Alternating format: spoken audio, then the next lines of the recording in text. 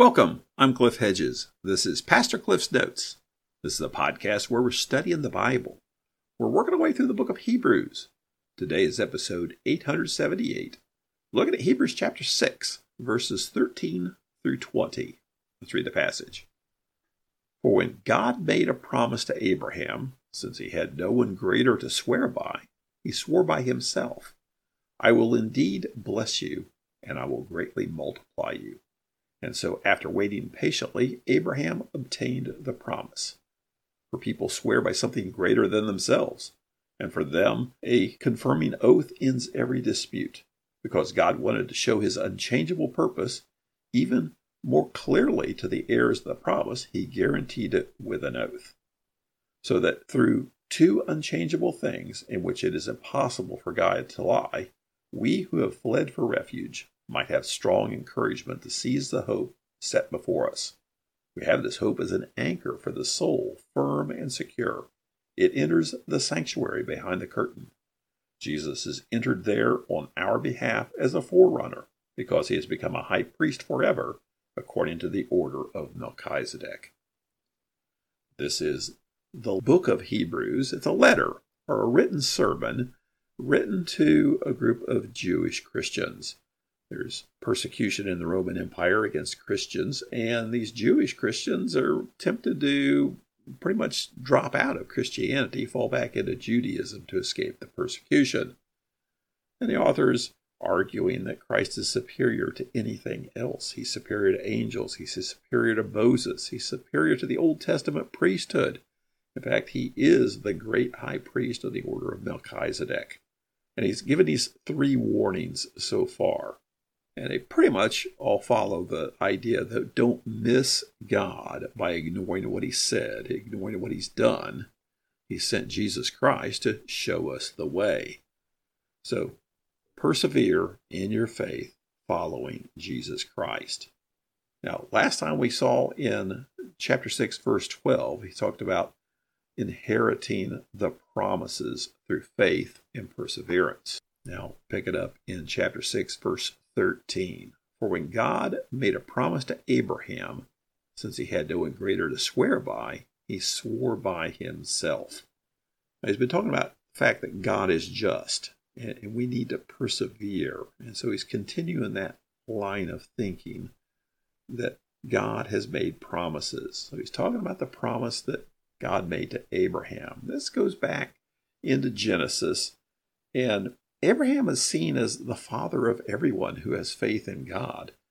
The Israelites viewed themselves as descendants of Abraham. They were descendants of Abraham through Isaac, and he is the father of the people of God.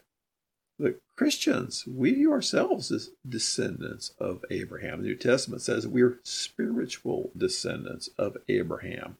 And Abraham is held up as kind of the icon, as someone who had faith. Several places in the Bible talks about Abraham believed God, and it was credited to him for righteousness. That is, he was declared righteous, not because of what he had done, but because of his faith. God came to Abraham and promised that he would make Abraham into a great nation. He would bless him. But Abraham was childless, Abraham and Sarah. They were already old, past childbearing age, and getting older. And it seemed like maybe it wouldn't come to pass, but eventually it did, and Isaac was born. Now, the reference here in verse 13 is really Genesis 22. And this is where God tells Abraham to go sacrifice Isaac. And we read it as very troubling to us, because why would God ask Abraham to do this? And Abraham, I don't think, understood it, but he was obedient. That's where he believed God. And he took Isaac up on the mountain to sacrifice him. Then God stopped him and said, no, don't do it. But I see that you really would have, since you believed that I told you to do it. And in Genesis 22:16, God says, by myself I have sworn. So we see God swearing by himself. People swear by God. As the Lord lives, I promise. And so that's how people swear. He says, since there's no one greater for God to swear by, he swears by himself. In verse 14, I will indeed bless you and will greatly multiply you. This is Genesis 22:17. So here he's recounting the promise to Abraham, this idea of blessing and multiplying. Verse 15, and so after waiting patiently, Abraham obtained the promise. Abraham did wait from the initial promise to receive the son Isaac, and then he would wait after that until there became many, many descendants. Verse 16, for people swear by something greater than themselves. For them, a confirming oath ends every dispute. Abraham swore by God several places. Genesis 14:22, Genesis 21:23, Genesis 24:3. Abraham swears by the living God. And so basically he's saying, may God hold me accountable for this promise I have made. Verse 17, because God wanted to show his unchangeable purpose even more clearly to the heirs of the promise, he guaranteed it with an oath. And we see several times God say in the Old Testament, as I live.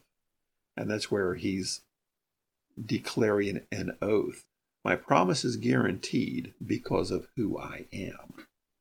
And the heirs of the promise, well, who is that? Well, it would be the descendants of Abraham. That's who the promise was made to. Be they physical descendants of Abraham, the Israelites, or the spiritual descendants of Abraham, Christians. In verse 18, so that through two unchangeable things, in which it is possible for God to lie, we who have fled for refuge might have strong encouragement to seize the hope set before us. So these two unchangeable things, what are they? One is the promise of God, and then secondly is the oath by which his promise is confirmed. Fled for refuge, meaning we fled the sinful world and run to God. And seize the hope set before us, that's the hope in Jesus Christ. Verse 19, we have this hope as an anchor for the soul, firm and secure. An anchor is something that's immovable, something we can cling to. And that is our hope in a relationship with God through Jesus Christ. And by hope isn't meant something we wish for, but something we count on. And it says, it enters the inner sanctuary behind the curtain. What enters? The hope enters. And it makes it clear in the next verse, Jesus has entered there. So our hope is Jesus. Jesus has entered the inner sanctuary behind the curtain. The curtain separates the holy place, the outer chamber of the temple, from the inner sanctuary, the Holy of Holies, where the Ark of the Covenant was. And that's where the high priest would enter there once a year to make the offering for the sins of the people. Well, Jesus, as the great high priest, has gone there and made possible the forgiveness of sins. Verse 20, Jesus has entered there on our behalf as a forerunner because he's become a high priest forever according to the order of Melchizedek. Now, the Ark of the Covenant was this container in which you had the tablets of the Ten Commandments on them. But it was more than just a container. It was also built as something of a throne, the place God would sit. The lid of the Ark of the Covenant was the mercy seat, the place where God would sit to dispense mercy. And so the imagery of it was behind the curtain where the Ark of the Covenant was. That's where the high priest went to meet God. And that's literally what happened initially in the tabernacle, where Moses would go into the tabernacle to meet God. It was called the Tent of Meeting. And so now Jesus has entered there. Well, where's God now? Well, he's not behind the curtain in the temple. He is in heaven. So Jesus has gone to heaven on our behalf as a forerunner, meaning he's gone there before us. That's the only place you see this word forerunner in the New Testament. And so it's one who's gone on ahead because he has become high priest forever according to the order of Melchizedek. Now, you look at the structure of Hebrews, sometimes this whole section from Hebrews 5:11 to here, it just seems out of place, like it was an, oh, by the way, let me stick this in here. But it's here purposefully. If we step back, look at some of the structure. In Hebrews 1, he presented Jesus as the Son. Then in Hebrews 2:7 and 3:1, he presents Jesus as the high priest. Then in Hebrews 5 through 10, he presents Jesus as the Son and high priest. Then 5:10, he says Jesus is high priest in the order of Melchizedek. And he repeats that again right here. And so from 5:10 to here, 6:20, those are bracketed by that statement. Jesus is high priest forever according to the order of Melchizedek. And what's in between there is this discussion of the promises of God and the warning about growing to maturity. He basically says this whole thing, Jesus is high priest, the order of Melchizedek, that's complicated. You guys are stuck in the elementary things. You need to advance in maturity. And if you don't, God's liable to not allow you to progress in maturity and put you in timeout. You're going to miss what God is doing. And God has made promises to us, just like he made promises to Abraham. And we can count on these promises because of what Jesus Christ has done. And he's gone on before us.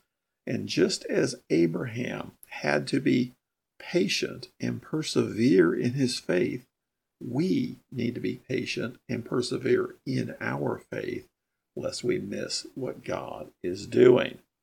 And so that's been this little side argument.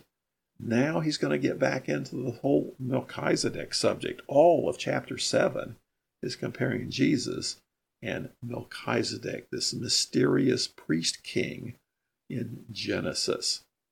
And so we've completed the little sidebar of this Melchizedek stuff's complicated, but we've got to move on to maturity to get that. And if we don't, we're going to miss it. We're going to miss what God is doing. Thanks for joining me. Join me again next time as we continue working through Hebrews.